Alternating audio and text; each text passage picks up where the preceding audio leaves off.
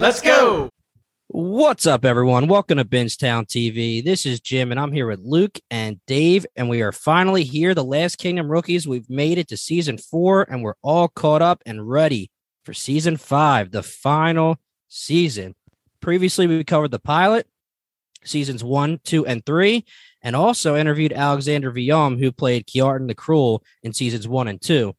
You can find all the prior episodes on whatever podcast app you're listening to us on now, or you can check out bingetowntv.com.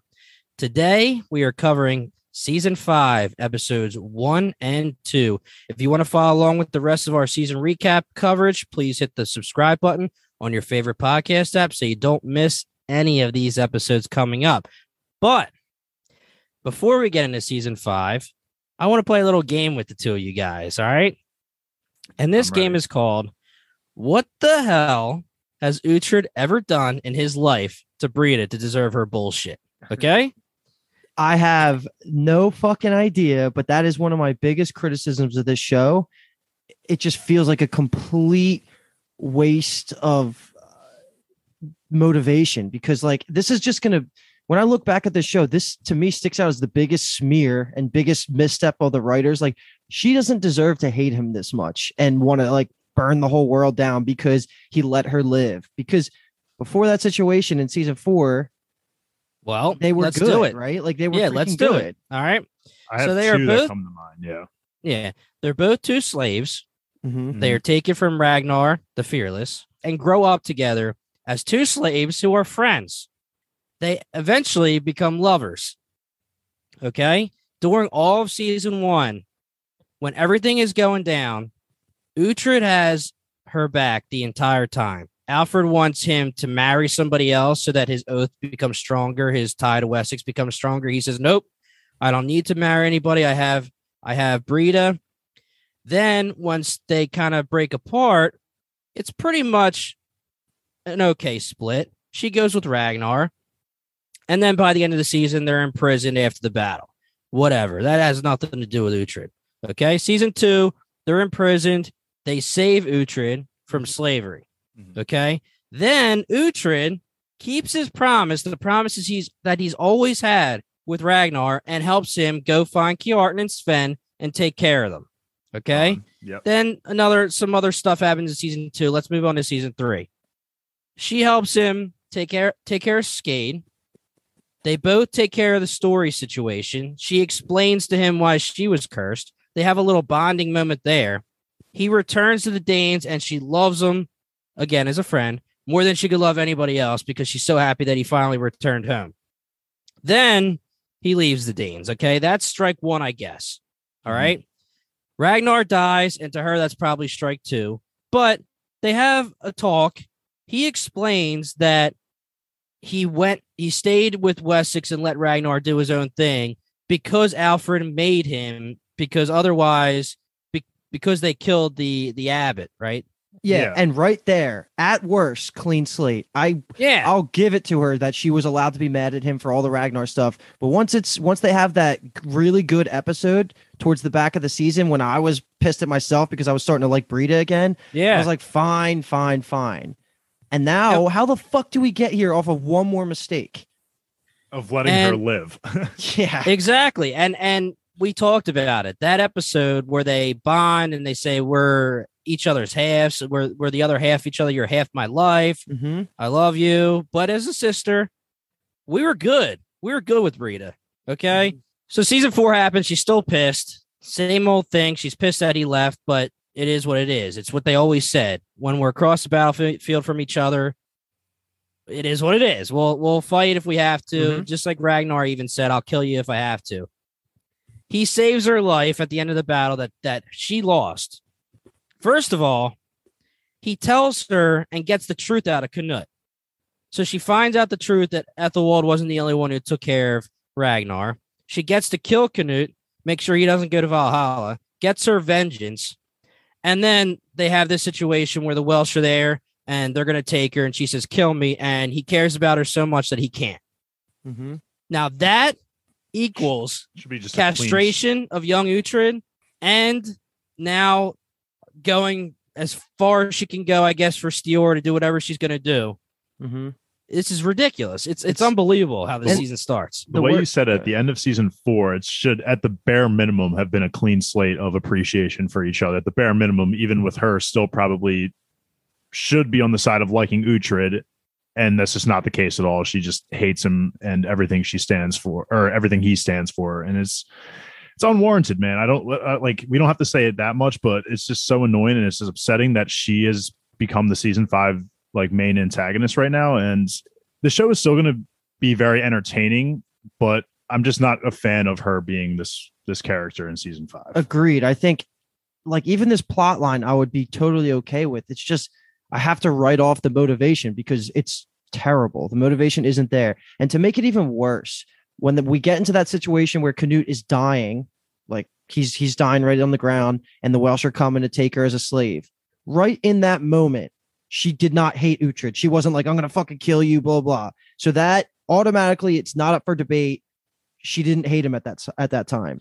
Yeah, and I mean, she is like, please do it. Yeah, I mean, she is like, please do it. And then she's like giving him like the face, like, I'll never forgive you. But it's not like wrath.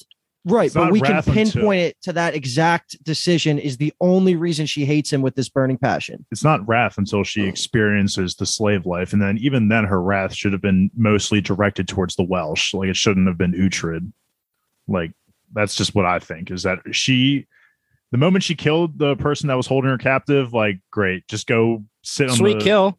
Yeah, sweet kill. Just go to a beach now and just hang out and birth your child, just don't fuck with our boy.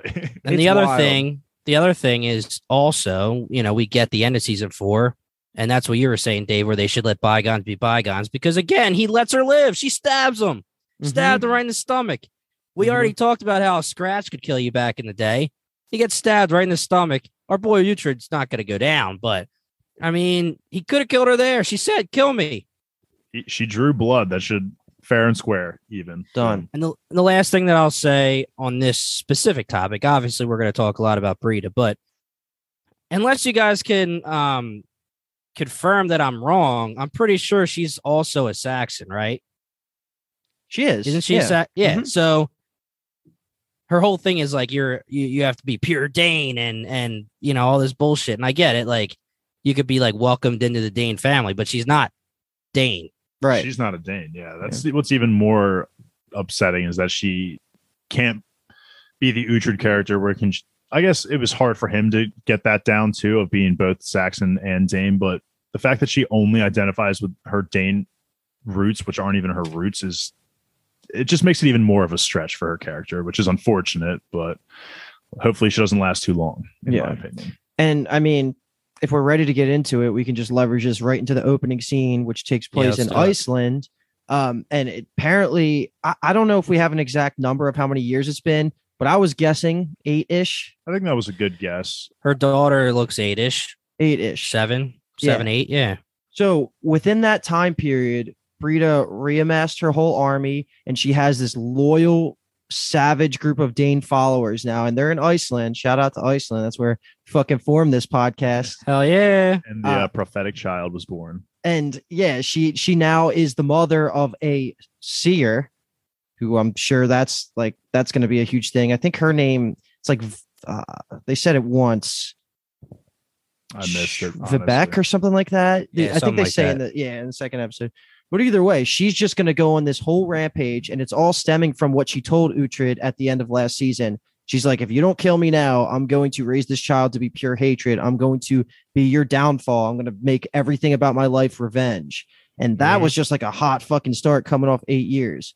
But what that also implies is that this was 8 years of relative peace in all of England, which is kind of awesome, because that goes to show that how much I loved the whole brokering of Uhtred between King Edward and Sigtryggr. Like, that worked really freaking well, because even whatever chaos happens now, they got 8 good years, man. They prospered. They all held their treaties together. Like, the Saxons started trusting the Danes more because Sigtryggr was holding the peace and building up that goodwill. So all that's awesome. And I really couldn't have asked for anything better over an 8-year time skip. Yeah, they're actually calling Edward a good king now, whereas in season 4, he never received a single compliment. He was only being looked down as an awful king, whereas now he's being praised for his decisions back then. And it's great to see that he can trust Sigtrigger to such an amazing, to such a big extent because we're such fans of him as like viewers, at least we are. Mm-hmm. So I love that relationship too. And especially now with him teaming up with Uhtred, I'm hyped. Yeah. Sigtrigger's hair before they cut it looks way better this season. Oh yeah. It looks real. Yeah.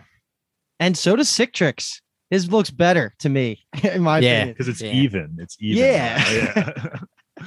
I mean, even Finnan has a nice haircut. Yeah. He's more like the traditional haircut. So what we're going to do here, I know I'm taking this brief pause, is we're going to kind of do this in buckets based on the physical location of characters, because this episode's pretty sporadic. It's jumping back and forth. So after that cold opening of Brita with her army in Iceland and doing the sacrifice, we're going to start, I think it's best to start with all of the, I guess, what's the name of the city again? It's Rumkoffa, right? Yeah. And this is, from what I gathered, is the southern border of the Kingdom of Mercia. So it's still technically under Ethelfled, and Uhtred's whole role here is to keep the peace, make sure the roads are safe. And I think he's doing a really good job. He gets praised later on either this episode or the next episode, but that's kind of his whole thing. He's got his squad there, Sihtric, Finnan, all the boys, they're all having kids and they're having families and all this shit. So it seems like a pretty peaceful spot. And drinking some ale, of course. We got Baby Monk there. And then the biggest thing is, and for the time skip purposes, is Ethelstan now looks to be, again, I'm 16. Terrible at guessing kids' ages. I don't know what he was last season. I'm guessing he's like 18-ish.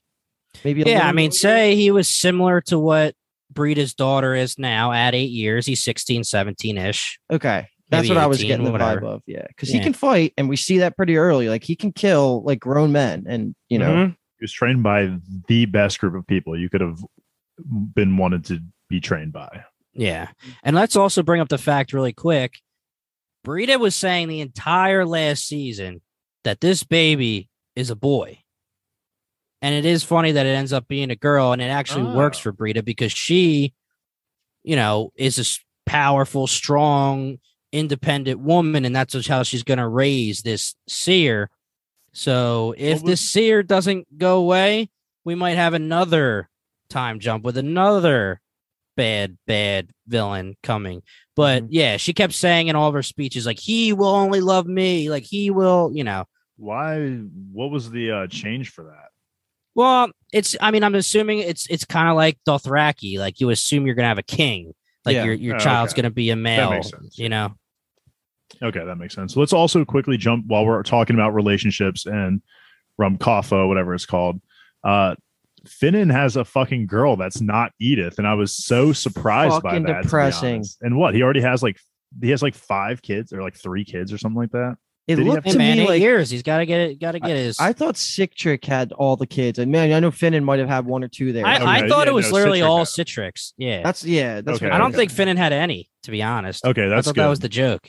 That's good. But I just was so shocked that it wasn't Edith, to be honest. Like, I'm happy for the man, obviously. Like, good for my boy to get some action and be able to live a good life, but should have been Edith, man. Before we get to the portion of I always forget the name of Rumkoffa, when Ethelfled shows up with her whole posse, we do have Edith actually beating her there, because we were just talking about her. I freaking love your girl, her. Luke. She's back. Hasn't aged a day. Looks beautiful as ever. If anything, her hair looks even better, a little bit blonder. But she is apparently like now a renowned healer, right? Like, I know she was healing Ethelfled's daughter in last season, but that's like kind of her role. And it's awesome how she is one of the squad members. Like, they all treat her like they would have done with Hild if Hild just showed up. So where's my girl Hild? I have no idea where she's at. She's being replaced. I thought it was going to be Hild. That was the one that was all bloodied up as the Brita instead of in the robe. Yeah. I thought that was going to be Hild. Well, Edith shows up. Ooh, there's a little squeak for you. All right, I'll fix that. Keep that. Edith shows up. She's your girl, Luke. But she starts doing a little sketchy stuff. She's kind of like sneaking around, and she's putting her hood up, and then she sneaks into the room for a hilarious scene where Uhtred's butt ass naked, waiting for the tall girl or whatever. But again, right away, like, I first was like, I was worrying. I was like, oh, is she gonna be sketchy? But then they see each other, they're hugging, they're laughing, then he's butt ass naked, and then she's good for the rest of the 2 episodes. So I'm happy. Did she only hide because she isn't allowed to be in Mercia, essentially? Is that why she had to like go into disguise? Like if she had been found, like Ethelfled might have had to make a scene. Because remember how at the end of last I don't know. She was saying last season is that you can't come to Mercia because your brother killed my husband, so it would just, and you're the mistress. Yeah, so I just wonder, I've noticed that scene too, and I thought she was going to be sketchy as well. So I think now that I'm thinking about it, I'm just hoping that it was because she wasn't allowed in Mercia. Didn't have a doubt in my mind. Yeah, she was great. But she goes to Francia just like her brother was going to, because that's where they're from, and that's where she learns all of her skills. And again, like you said, apparently she's renowned as a healer, and that's why Ethelfled meets with her. But we'll get there. Me and Dave were talking about this right before the podcast. Are we against the idea of Edith and Uhtred? Because that to me felt like she was checking him out and she didn't want to look away. That was my... As sad as it is to say, Ethelfled will be out of the picture pretty soon. Yeah. And that's a shame. No foul. But if there's anybody left that's a main character to have a relationship with, it would be Edith. Mm-hmm. There's 3 options. It's Edith, Hild, and then the tall woman they kept referring to. But I think Hild still falls in that category to me. Nah. I just want her to show up, man. No, Hild wouldn't work actually, because he already did the whole Christian wife thing and it didn't work out. So I take that back. And so I guess the next big thing that happens for this plot line is the arrival of the Queen of Mercia, aka Ethelfled, aka the second best female character in the show now, after Edith, of course. She is arriving at Rumkaffa after actually making a treaty with the Scots, which I thought was good world building, that they kind of just subtly threw that line in there, because that answers a lot of the questions I've been having of where the Scots, they were attacking Bebbanburg last season. They should be a problem. Like if they're not like the Welsh where they have an alliance, they should be a problem. But that little line, and I think it came from Aldhelm. It was just good. I like when they do little things like that where they're really paying attention to the other factions that should be involved. That provides opportunity for the Scots and Uhtred to team up and just wreck Bebbanburg, because the Scots have just always done it anyway. So why not just team up and add Uhtred to the squad? He better just team up with Edward. Edward better get his shit together, and they need to take care of it. But right away, as soon as we see Ethelfled, she's getting off her horse. She's looking a little worse for wear. They're asking if she's okay, and she's like, "Oh, it's just a long ride." That's what we're hoping. And I will say, I'm not going to lie, they made her purposely, I wanted to say at first, aged up, like the makeup, and even her hair was a little bit grayer. But I guess the purpose is more to make her look sick, like they did with Alfred in season 3, right? And even Ethel, or even Elswith now, how she is and stuff. But yeah, like Ethelfled look like compared to Uhtred looks like he did from season 1, and she looks way older to me. Uhtred looks great for 65. Yeah, right. Even now, like Finan and Sihtric fall into that category. Literally, they should be old. Ethelfled was a kid when he was still doing big things for Alfred, and now Ethelfled's kid is about to be queen. So let's talk about that. And she's probably 17-ish. The one negative of Last Kingdom is just the aging process of some of these characters. Yeah, I guess that's why they're like, all right, we can't go past like 5 seasons. This guy's going to be 200 years old. It's it's the least worrisome issue to have. Yeah, I don't care. But until we get to episode 2, where I think a lot of the Rumkaffa conversations get a little bit more interesting, I think the last big point that really happens is the arrival of Uhtred Jr. No penis. The clown has no penis. Oh my god! Wait, let me ask you guys a question. This we didn't talk about the Ethelstan stuff. Luke already brought it up. One of the biggest introductions when we enter season 5 and when we enter this new city that Uhtred is defending, and while he's defending Mercia, we have Ethelstan. And he, again, we already talked about, he's probably 16, 17-ish. He's a strapping young man. And from all we could tell, he seems very capable. Mm-hmm. It's the blood month. It's blood month. He's getting ready to take some boar out. He looks like he's ready to do it. It seems like all around everyone thinks he's ready except Uhtred. And even Finan says, like, he's ready. You're not. It's like having another son that you just, raised from when he was 8 years old.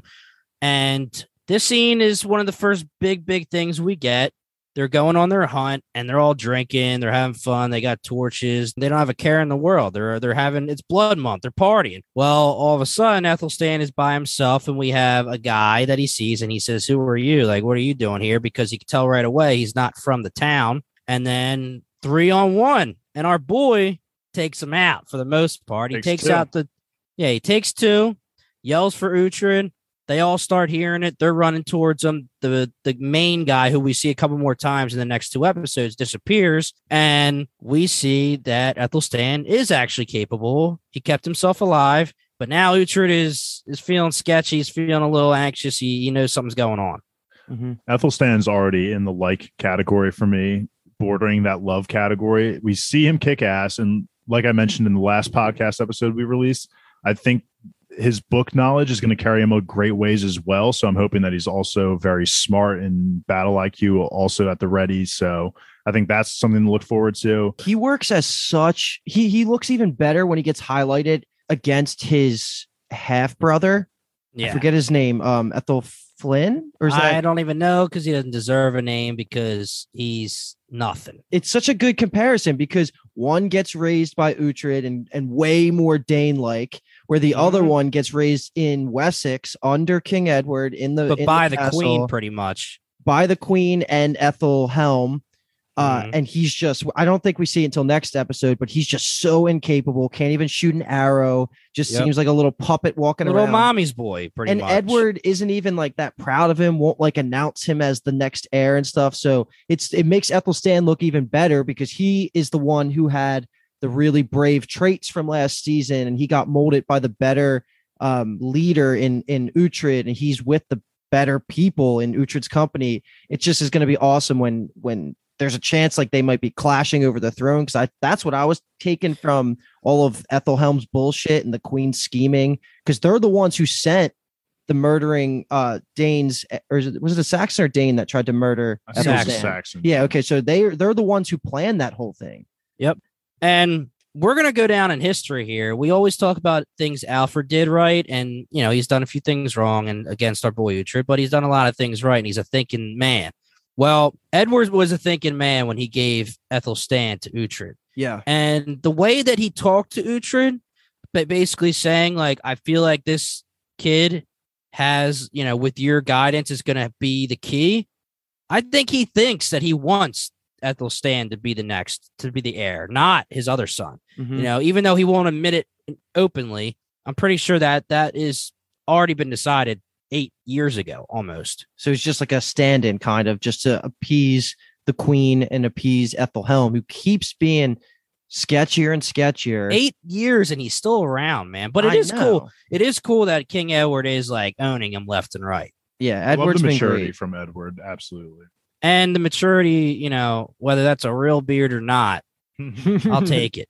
His hair, his facial hair, it's all crazy, man. He just let it all go. I will say, one thing I'm worried about Ethelstan is I feel like with this show, a lot of the time, age does matter with experience and making right decisions. So I'm waiting for that moment this season where I'm like, Ethelstan, you done fucked up big time. I think that's going to happen, but he'll be able to grow stronger. And like you were saying, Jimmy, because he has Alfred's blood, but also at the same time being raised by a good man in Uhtred, I think you're right in the sense that Uhtred feels that and he might be the next leader, great leader of the Saxon and Dane.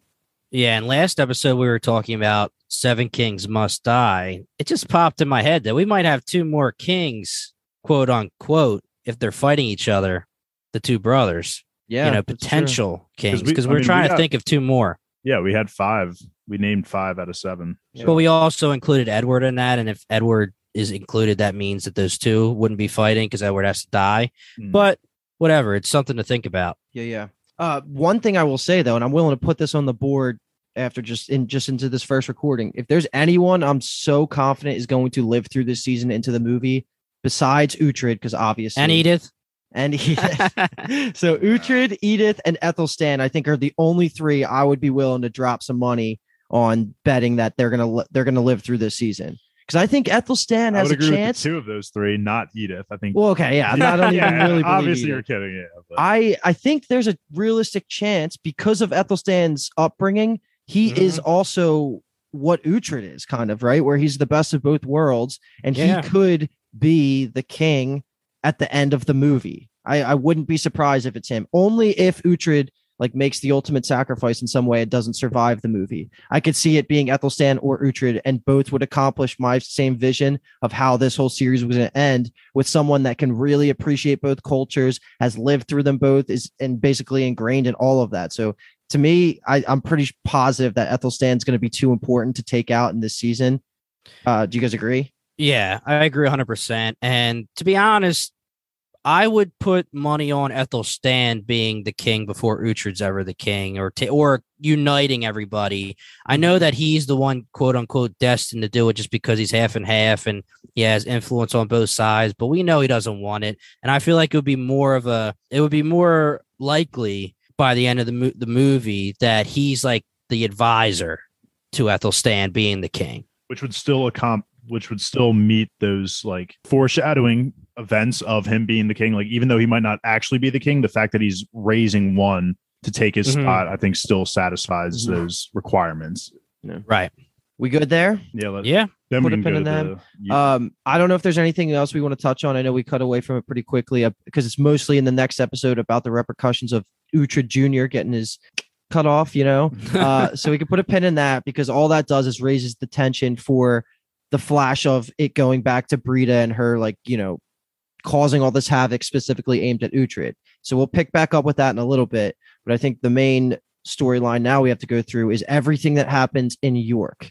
And I really like that the writing of, how every time you change settings, it gives you the old language into what they call it now. And then, sometimes it gives you more. And here it actually said Daneland, or under Daneland laws, one of those two things, which I kind of like, because it's been a while since we've heard that stuff. Like, it was all the way back to when it was the Eric the Brothers season, like when they were crossing over to Daneland. So that is truly Daneland. It's independent, but at the same time completely allied with King Edward. And like I've been saying, 8 years of peace. Sigtryggr has been the freaking man, and he's married to Uhtred's daughter now, Stiorra, and Sigtryggr are the leaders of this whole of York. And Dave did not think that was going to be a thing. He's got a weakness now. You thought it was going to be they were going to be friends or some shit. Well, Dave, you're completely right, because this whole thing, the way that Brida can control him is Stiorra. So that is his weakness, and that's why he's going to have the incentive, go get Uhtred and bring him to me, or go kill him. I don't think she wants Sigtryggr to kill him. She wants to kill him, but go do what I say, or Stiorra dies. Like you said, old Sigtryggr would have been like, I don't have anybody attached to me. I don't care. Kill whoever you want. So you're right, Dave. She got aged up too, it looks like, actor-wise. Mm-hmm. Yeah, I feel like she does look more, I don't know, 18 again. Like, I'm just guessing at this point. I think they dyed her hair like black and stuff. Changed a little bit about her. Different actual like real hairdo instead of like her just like hair hanging down like when she was all ragged on the road. I would be fine with living in York under Sigtryggr, man. It seems like they got a good thing going up there. One small thing, if you notice in the background, like what's going on is that he's allowing the Christian lifestyle to be integrated with the Dane lifestyle, which of course Brida hates with all of her soul. But like that's kind of a cool moment, because even though I knew he was a progressive thinker, I didn't think it would get to that level this quickly. But that was really cool, because it's really strengthening the bonds to the land and really cementing Sigtryggr as the leader of Northumbria. So that was all cool. Yeah, and him and Stiorra are super smart. They know what Edward's doing, and we get confirmation later when Edward's talking to Ethelhelm, and he says, your ministers or whoever it is are probably dead now. And he's like, because he was like, there are other ways to take control of Daneland than killing. So, and Sigtryggr knew, Stiorra knew, and then eventually Sigtryggr got sick of it and said, all right, get out. But a little too late. Brida shows up like right away. But before that, the reason she gets in is because Sigtryggr's brother shows up. And I don't know about you guys, but I just knew from the second he was there, he was going to be a fucking problem. Yeah, I mean, anytime you show up to a person of power like Sig long lost family members, and you're man. wasted, like there's just no shot that I'm gonna have any respect for you. He's a problem, dude. Yeah. And he was faking most of the time. What was his name? It was like Ragdoll Leave. Yeah. Ragdoll. Sig Trigger's brother is what I'm going to call him until we get his name down. Sig Bro. Yeah.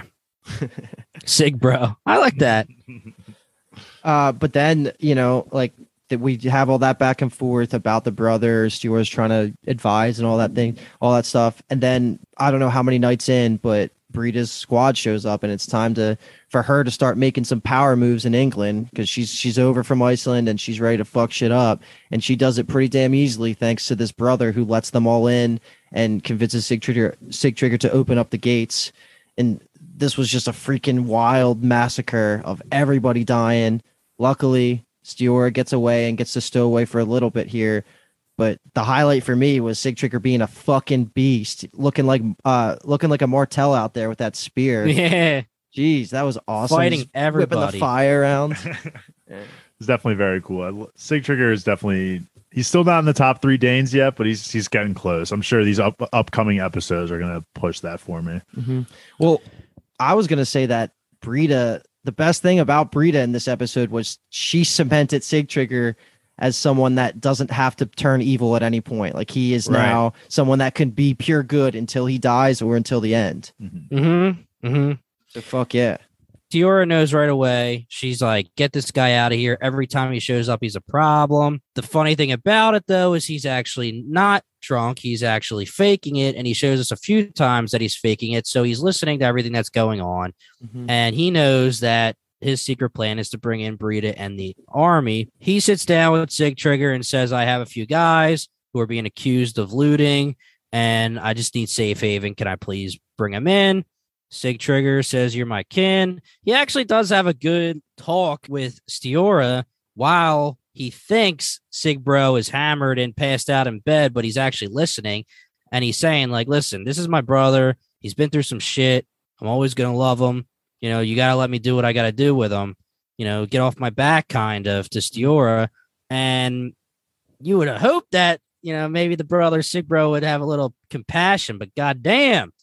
So did nothing for him. No, nothing. So then, you know, they go out into the courtyard or whatever. And, you know, Sig Trigger thinks that Sig Bro is just bringing in maybe 20 men at most or something, probably 10 or so. Next thing you know, here comes Brida. And it's crazy because Brida and Sig Trigger, like, you know, they obviously were working together in the last season. And Sig Trigger was the leader, quote unquote. And Brida kept yelling at him for not being crazy and rageful enough. And, you know, she wanted him to be merciless, and he put her in the place, and then she ended up leaving. Now she's coming in ready to take over. Yeah, and the episode actually ends like in the middle of the takeover after I think they get Sig Trigger under control, or maybe that happens in the first scene of the next episode. But for what Brida's worth, like, she's a warrior, like, I'll give her that. But I just, again, hate her fucking motivation. I think it's stupid. The only compliment I'll give her is I do like her hair. I kind of like the Dane hairstyle that she's rocking, but no other compliments will be given to that girl. I mean, it's cool that they're using the face paint, and you hear throughout the episodes, it's really, really cool back in the day, like how that it's, you know, when you're reading Game of Thrones or like anything that's taken place back then, where it's like, oh, there's rumors of these crazy people in white face paint, like ravaging towns and shit. And, you know, and then they start getting reputation. And then you see Sig Bro while he's in the bathroom, and he just like, oh, putting the white stuff down his face. And it's like, oh shit, this guy's crazy. Just like Brida. So my question is, how the fuck in this time period do you get from Iceland to England? Like, isn't that not like, I'm looking it up right now. That's 1,700 kilometers. I'm American. I have no fucking idea what that means in miles, but it's longer than like 1,000 miles, right? Is that even good math?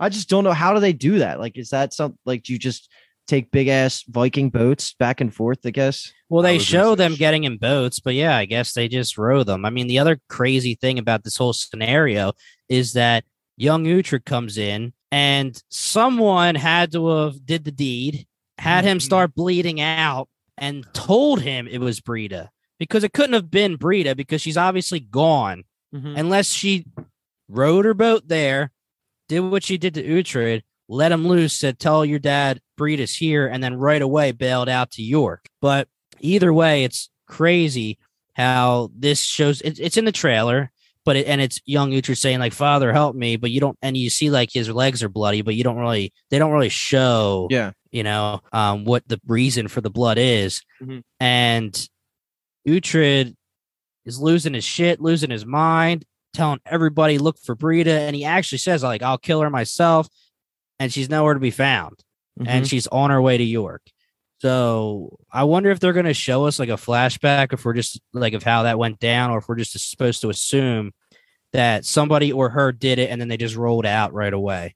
Yeah, because that's just what we're supposed to isn't imply. He from, where was his church? I forget, because was it not in Wessex? Well, he was in Wessex. Yeah, he was in Winchester. Yeah, so how can she get? I don't know how she can get all the way down. I agree. It doesn't make sense until they explain something. Unless Uhtred was maybe going somewhere else, like a missionary kind of thing, but.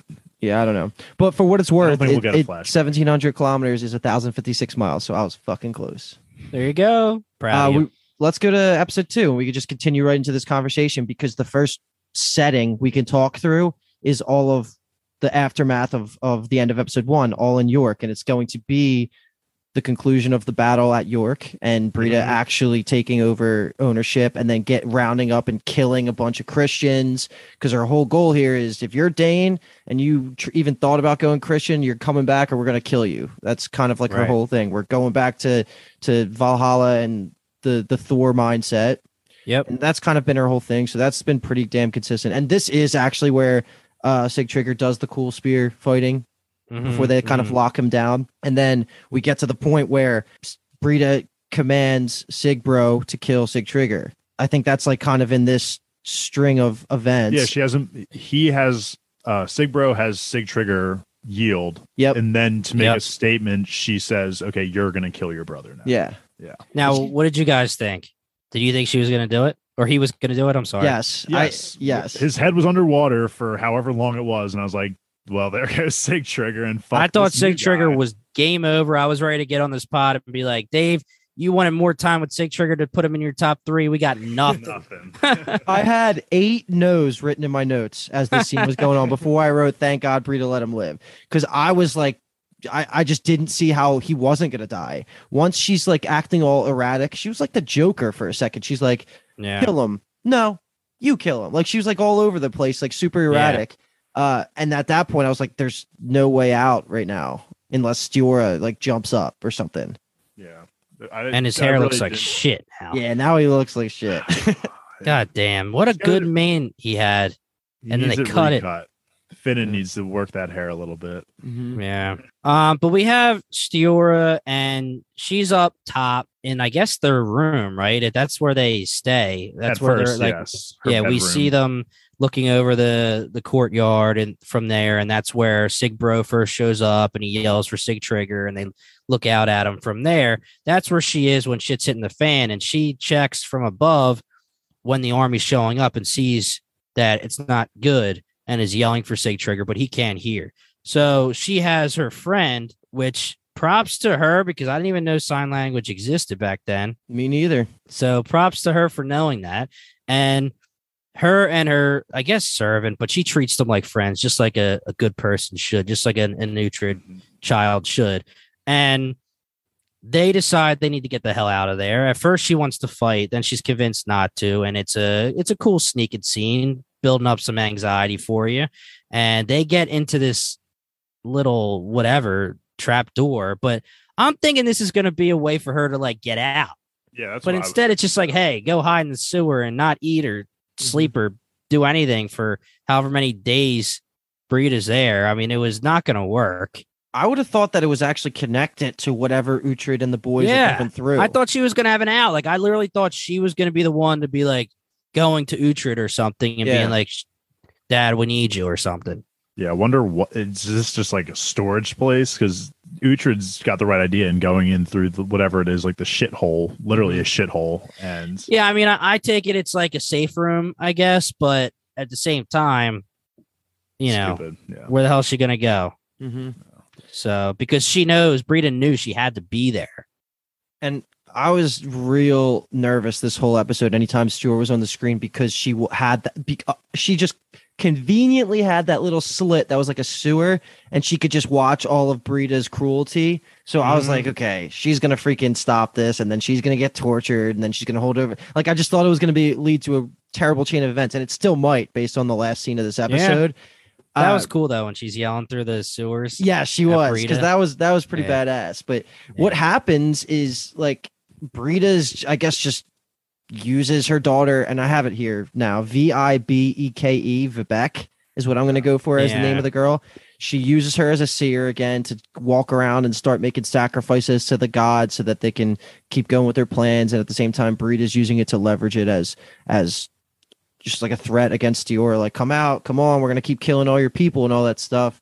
But one thing I wanted to say is, like, this whole scene, because Britta, of course, makes all this happen. Like, I think I would rather hang out with Joffrey than Britta. Hang out meaning just like spend a day with him? Invite him over to my Thanksgiving dinner. Like, I hate Britta. Joffrey, I mean, I think you're having a little recency bias. It depends. Like, it depends if you're an asshole too, and Joffrey and you could be assholes together. Britta's just like a different kind of, like, I don't even know, man. Joffrey, Britta, and Aylesworth can all just sit at the dinner table by themselves, and they can sit at the kids' table, and I'll be with the adults. They're all three different types of hate. Yeah, they really are. I don't know. She's just, fuck Britta, man. She's so into the religion now. Like, I know she always kind of has been. She always believed in the curses and the sorcerers and stuff like that. But do we think there's going to be a reason she thinks her kid's a seer, other than the fact that it's her kid? And I was going to ask the same question. I was going to ask if we thought, like, what her powers were going to come to, because she keeps saying these sacrifices. Like, what are the importance of the sacrifices? Are we going to get into that, or are they just general sacrifices? And they limited them to 5 a day, is what it seemed like. Also, well, that could have been Britta being merciful, because it was freaking awesome when she holds Sigbro's hand. I know, but so my soft. Gosh! Oh, when they were first doing the sacrificial stuff on whatever, like, rock that was, and Iceland, baby. Yeah, she picks the guy. I thought that dude was going to be some badass Dane who was going to be like, he just jumps to his death. Yeah, and then it just jumps to his death. That was like a little mini volcano, right? Isn't that basically what I'm envisioning? Horrible death. Yeah. So the one thing I will say is, we talk about this all the time. Season 1 with Isolde. That's season 1, right? Season 1 with Isolde. Season 3 with Skade. Season 5 with Britta's daughter. We talk about the sorcery and story, I guess, from when we see him. We talk about the sorcery, and if it's just one of those things where it's back in the day and you can convince people that you have visions, or, you know, you could do this, you could do that.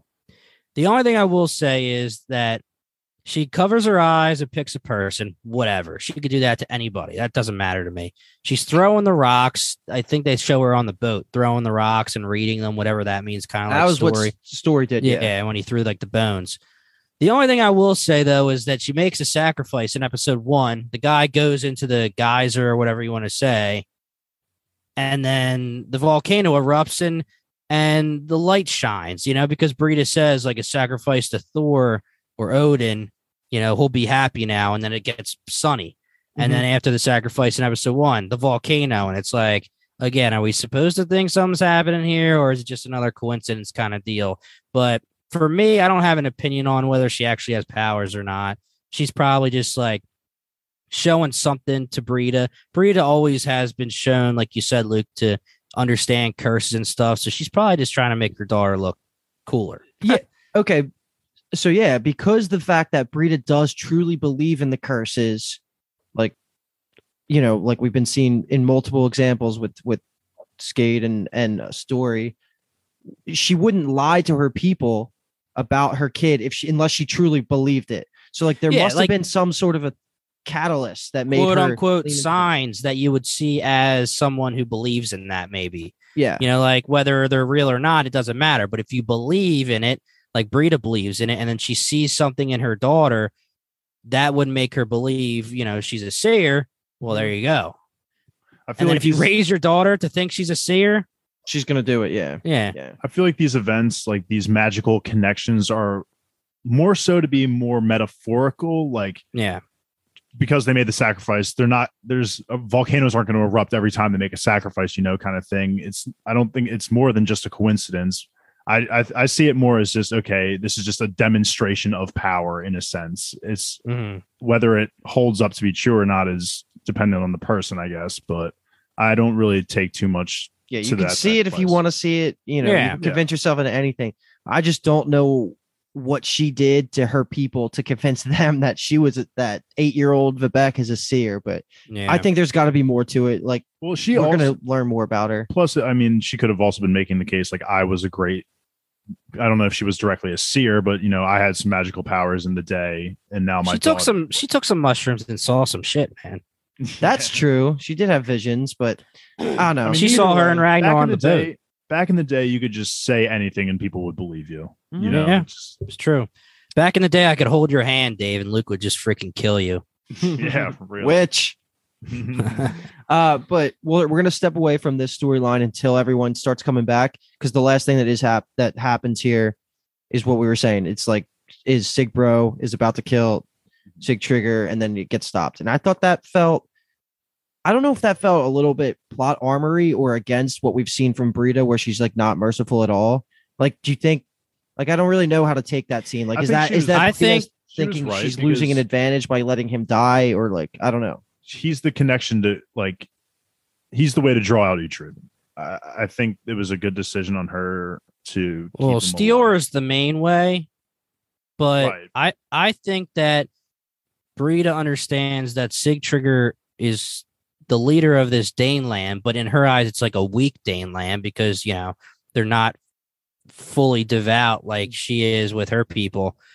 And I'm just assuming that the mercy was, hey, let's start this conversation of you guys following me now. I'm merciful to your guy. Instead of doing the whole like fear me and I'll lead you, I think she's trying like all right, I can be merciful too. Remember who you are. And that's how you see like when she has the women and the other, I don't even know if there was men, but if it was women in the square that were, worshiping, and she was like, I'm not going to hurt you, but you have to, stop worshiping and come back to the real world, quote unquote. So I don't know. I mean, I think it was a tactic as a leader, but it's not fully in her personality. Right. I agree that strategically it made sense, but I thought that was against her thing of not believing in some of the religious things. Because to me, isn't that a sign from your God if you truly believing that she's a seer and you're going against that just for your own purposes, which is smart. But like, I thought that was against Brita's character. So I guess we're going to learn more about how much she truly believes that the seer is a seer. And like we're saying, like Vivek could be a very key component to how Brita's whole storyline plays out. The seer didn't really have any, but the seer didn't like have any interactions with Sig Trigger though. Like he wasn't chosen as a sacrifice. No. It was Sig Trigger's brother. Oh yeah.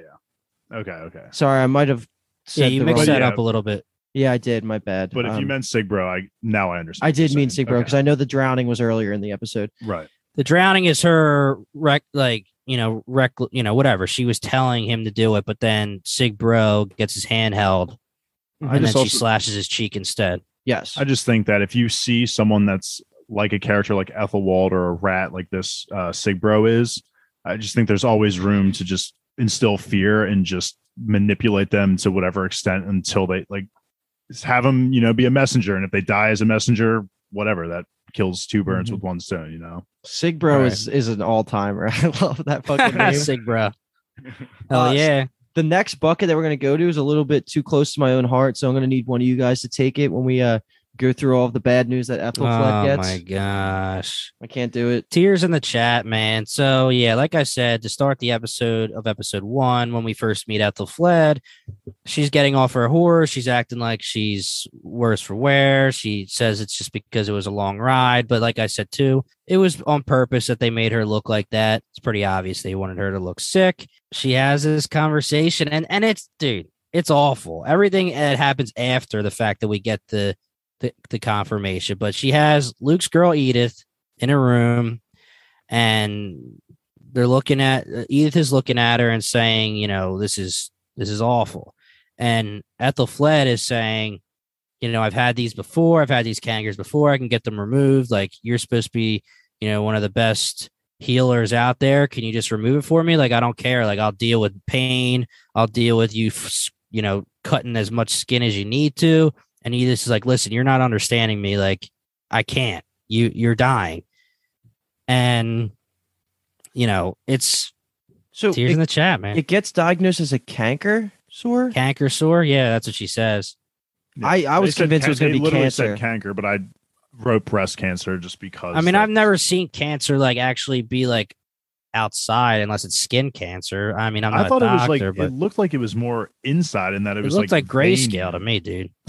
Yeah, I mean, it's Sam Tarley, bro.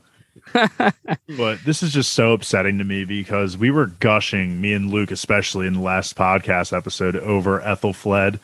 And to see her story potentially get cut so soon, well, I guess it's really not that soon, but it just feels like she had so much more potential and so much more room to grow for Mercia too. And well, especially because we don't get to see the past 8 years. Mm-hmm. Yeah, like we know she did big things in 8 years. She's been keeping the peace. Yeah. She made an alliance with the Scots recently. Everyone seems to love her. Her advisor is, in my opinion, became one of the best advisors of the show in Aldhelm. Probably is. Is that his name? Aldhelm? Yeah, Aldhelm. He's a beast. Like, he just like low key just started consistently killing it after he got over Ethelred stuff. Yeah. And it's just insane to watch this because Ethelfled is truly one of the best leaders of this show that we've seen. And the fact that she takes this news from Edith like a freaking champion, like she has her tears for a little bit, but she starts like quoting or like citing Alfred as a source of inspiration. She says like when Alfred got his news, he didn't just give up and die. Like, he still made sure that his legacy lived on. Right. And all of that's awesome because Alfred's our boy collectively. But the one thing that really got me was just the fact that like she knows she's going to die before like reconciling with Uhtred. And that part's so hard to watch. But the silver lining is that Finan knows, and he's totally going to break before the battle and tell him. Oh, yeah. Just to kind of like put him at ease, even though it's going to make him sad. But I hope so. I mean, Aldhelm's acting is phenomenal because we've known since the very beginning that Aldhelm has loved Ethelfled. And, he's saying like Mercia cries. He says, there's, I cry, it was some good shit. It was good acting. And it is like you're saying, Luke, it's heartbreaking to have a situation where Ethelfled knows she's dying. Aldhelm knows she's dying. Edith knows she's dying. And then Ethelfled has work to do now. She knows she has to take care of the succession, so she can't help Uhtred. And Uhtred just tears her up. And everybody in the room except Uhtred knows that she's dying, and that's the reason, but she won't tell him. Mm-hmm.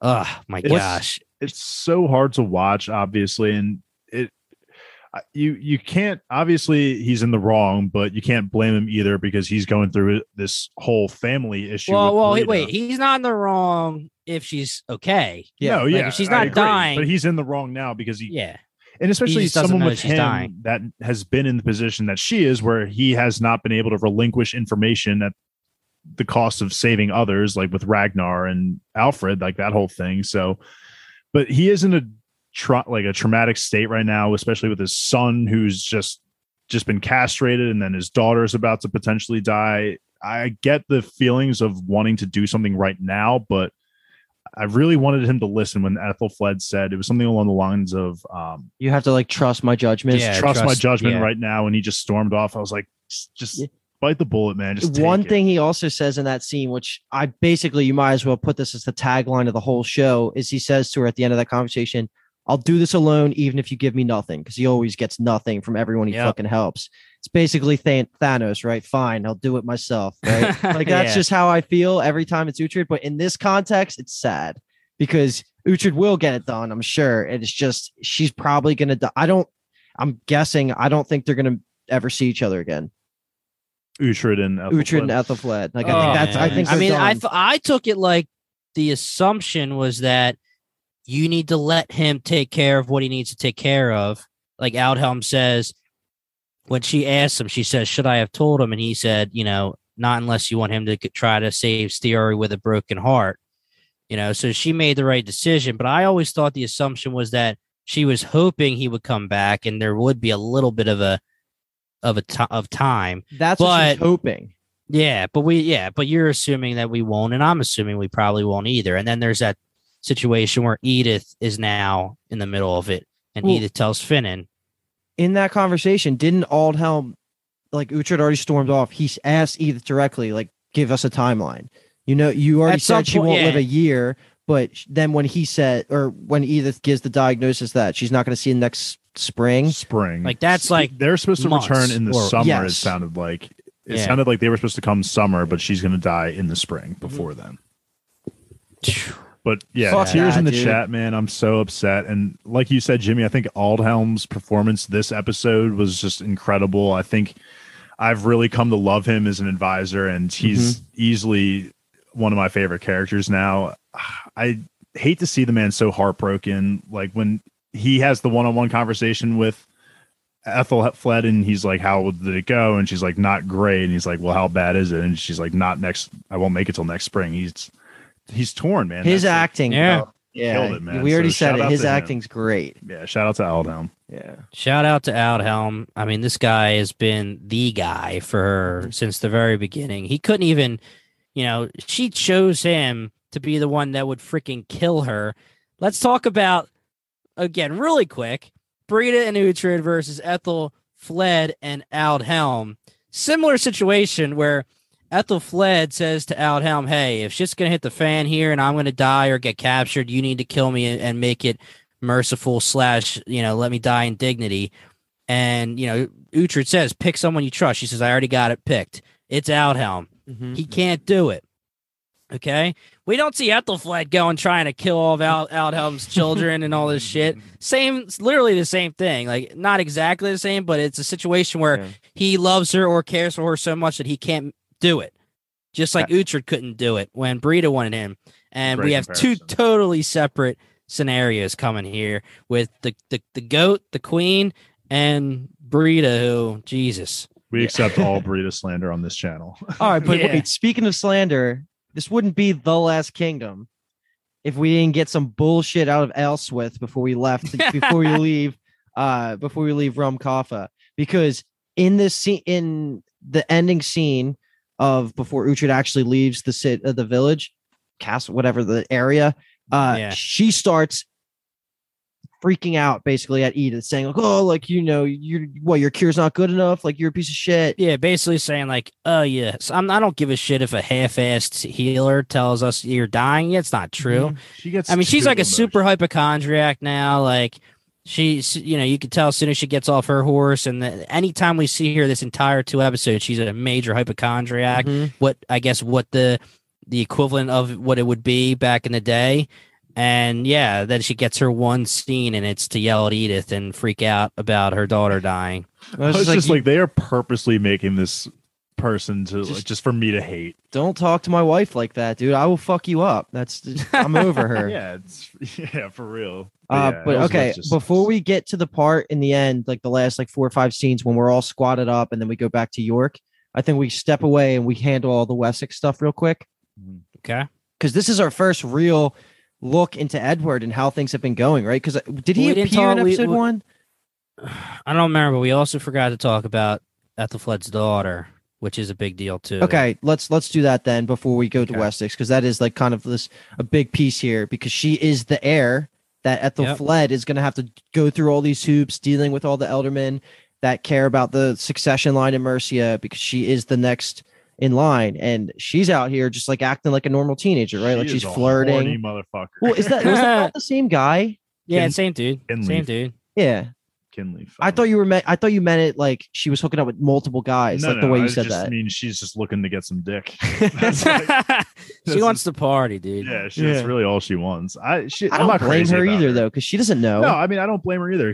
I think she brings up a great point. Like, fuck Destiny. I would be saying the same shit back then. Like, I mean, Destiny is all, Dave. I got offered to be a king, I would probably take it, but I could see why some people back in the day would all be like, no, I don't want that. The thing that I wasn't thinking about at all was, well, at least until they had the conversation, was that the daughter has to stay chaste too. Yes. Forever. Yes. Because if, she didn't have a son, she had a daughter. We've known that, obviously. and the Mercians won't accept, or the Witten won't accept the daughter as the successor unless the daughter is chaste as well. I mean, we thought that Ethelfled was almost going to be a placeholder until someone came of age, kind of like Uhtred, but she was just the shit, so she got to keep going as she should have. But she even gets a successor here, so she's legit king/queen, and gets a successor and her daughter. And man, Ethelfled's taken so many L's with all these conversations. And when she finds out she's going to be dying, she goes to tell her daughter, and the daughter's just like, "I hate you."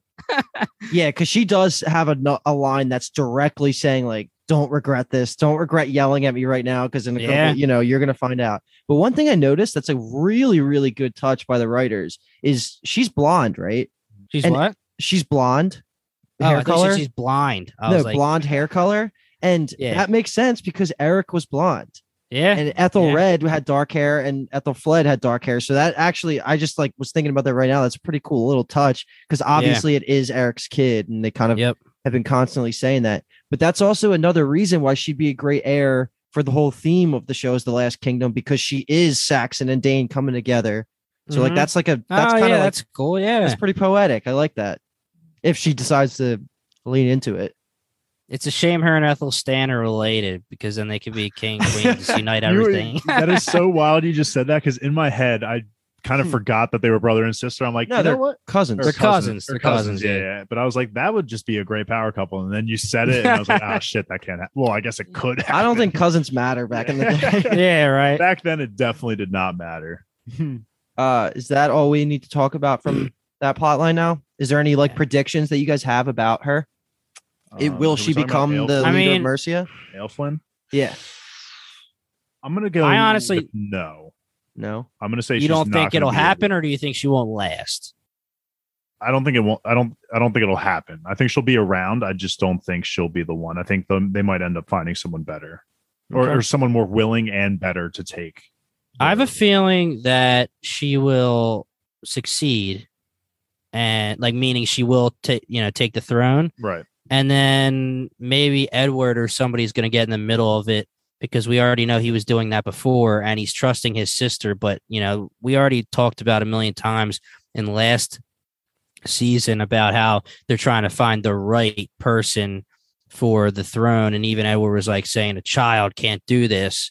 So maybe Edward gets in the middle of it. I'm not sure, to be honest. I'm also thinking now, because of what your comment is about the blonde hair and it being Eric's kid, I think that would also back up my point in her not being the ruler, because I think it would just be too obvious for people to be like, the rumors of her being a Dane child are very possible, and that would just cause a bunch of conflict. That's very Game of Thrones-esque, right? And Ethelred and stuff. That's true. And Ethelred did say, your daughter, not our daughter, but he says your daughter looks a little fair for a Mercian. Never identified the child as his daughter. I feel like even in front of others too would just call her to as your child. Yeah. Either way, that's going to make for some good politics later, and that's I love that shit when it's well written. So eat that shit up, man. Yeah, man. All right, let's step to Wessex, like I mentioned earlier, and actually go through this storyline, because to me this felt like the least there wasn't a lot of tension, but I was still kind of interested in it because I love Edward's growth from last season. This is the Edward I pictured we were going to get in the beginning of season 4, because of all the lessons from Alfred and him working with Uhtred and being wise. And a huge part of the reason he has progressed like this, I'm just going to say it, I think it's because of Purelake. I think he was one of the best things that could have happened to Edward. He is up there with Aldhelm for one of the best advisors, and Beocca, he's on that level of not trying to control the king for his own purposes. He's doing it for the benefit of Wessex. And he's the one that kind of splits up Aldhelm and Edward a little bit. He's always saying Aldhelm's just trying to do this. Ethelhelm. Jesus Christ, man. They're the same name, whatever. And you also got to give credit to Edward for being able to just look him in the eye at the end of last season and be like, get the fuck out of here. Yeah. That was except he let him stay for 8 more years. I was actually confused as to why he was even allowed back at the castle, but he explains it to the mistress or wherever that girl from Kent was, where he says, he still has allies and he still has a lot of money, talking about his father-in-law. So he still has to, for appearances, keep him happy. But we see that he never listens to him, and he openly owns him pretty much. So that girl is going to be a wild card. Like, I thought she was going to be something, and then she wasn't. But then at the same time, was she like when she took the bribe to give to Edward? Is she still kind of sketchy in your guys' opinion, or is like she doing that because she truly does like Edward? Or is she trying to play both sides? Like, I don't know I don't have a good read on her. I took it like she's doing like she's like a strong protagonist, like independent woman, however you want to say it. And Edward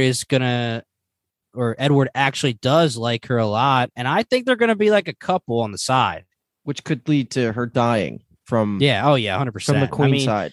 We see from Ethelhelm and from the Queen that Alfred, he's a little slut.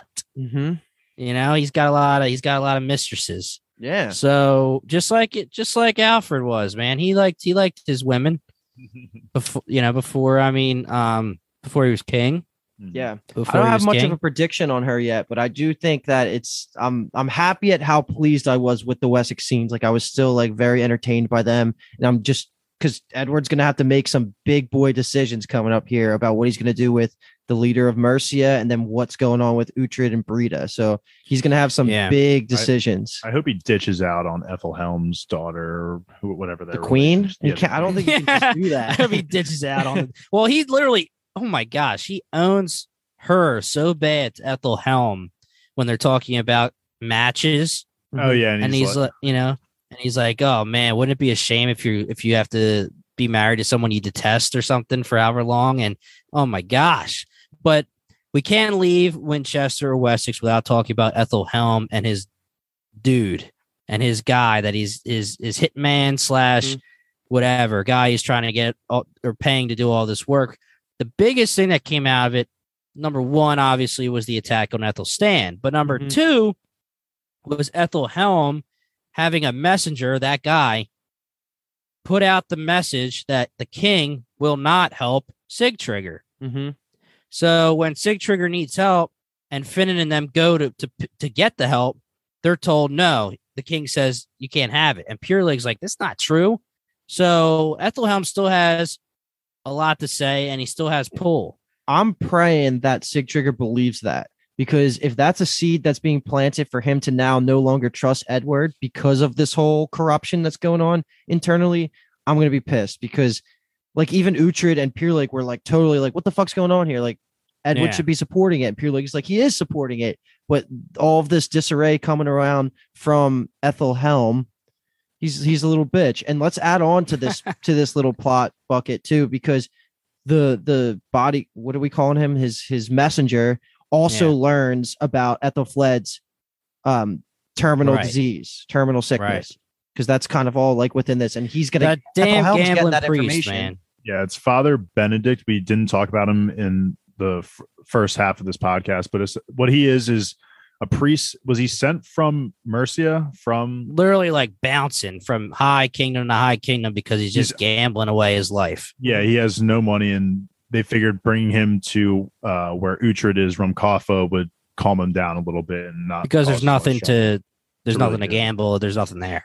I'm not sure how this is gonna benefit Ethelhelm, but it's going to be bad for Edward, and it's going to be bad for Uhtred in some way, and specifically bad for Ethelfled. I'm sure it's going to cause chaos in Mercia. It works well for Ethelhelm, right? Like this is the news that he's like ready to eat up. Like he's been waiting for this moment.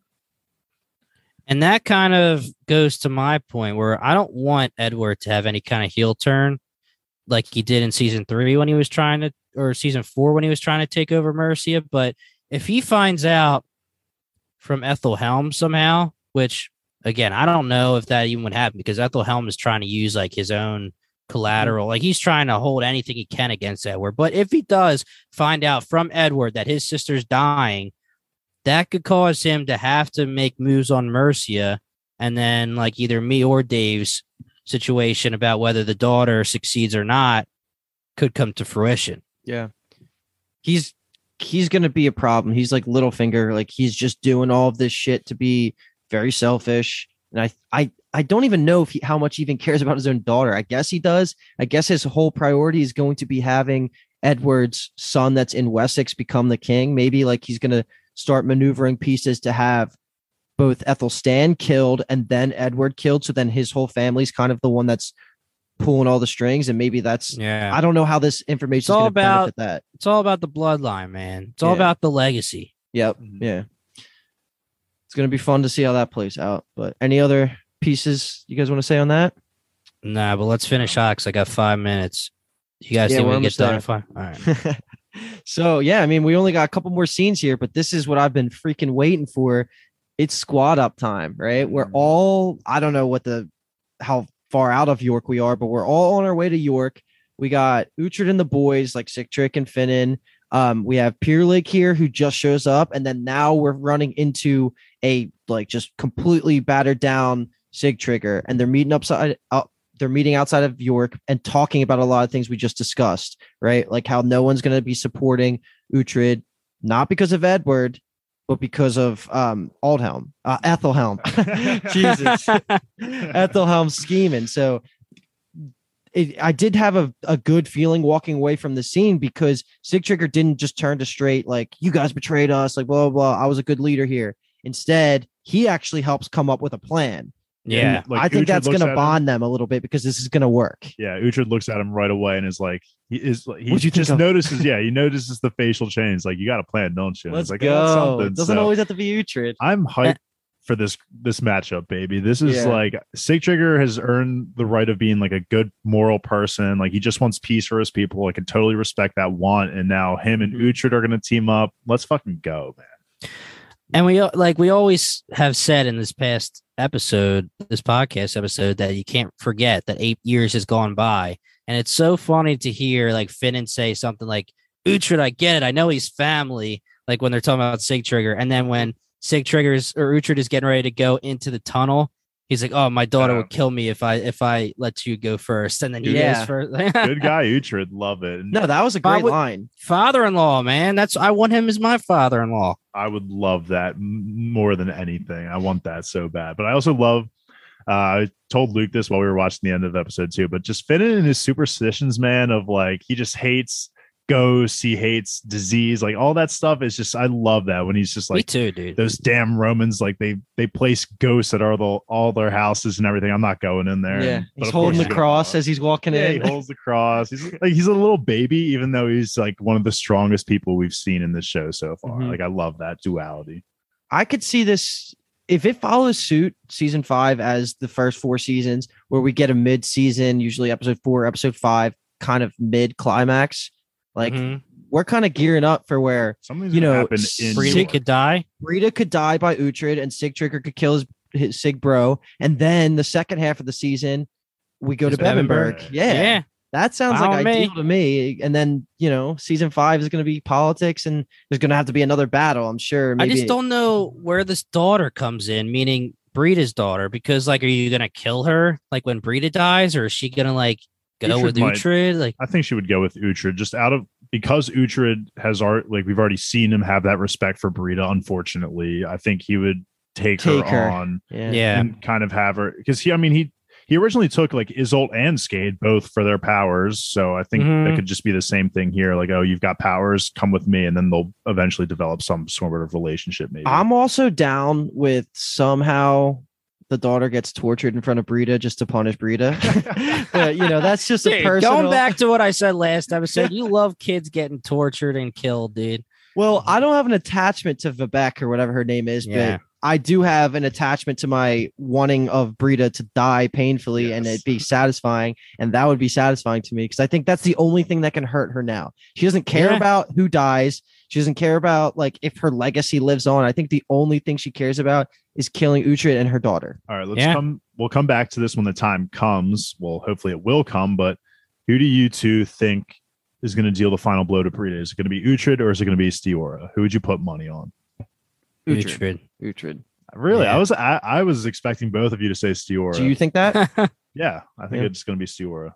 We'll ask Brian when he comes back. Rest in peace to Brian as well. And Brian might miss the next episode too, so he'll be back after Britta's hopeful death. 5-6. But Stiorra, man, she had a great ending. You're right, Jimmy. You brought it up earlier when she's just showing her Uhtred side, being a badass, just screaming at Britta, telling her like, "I'm gonna get you for this," like all of that. And because of that line, maybe Stiorra is the one that does the final blow. But I think I'd be fine with it. But I just think that after all this, Uhtred needs to do it. Yeah. I think it might be a Canute situation where like Uhtred will weaken Britta and then Stiorra's rage will just deal the final blow is how I picture it going. Honestly, Sigtrygr could do it too.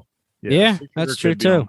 We should have there should what was the Game of Thrones Deadpool? There should be one. Yeah, Deadpool. I actually thought about making us do that on pod, but that would have been way too hard, honestly. What if Britta's daughter holds Britta's hand and then Britta has to kill herself for the gods? When they do the hand holding thing, Britta stands all the way on the other side of the yeah, she's like, "Don't come near me. Do not come near me." Just got to get to 5 people before me.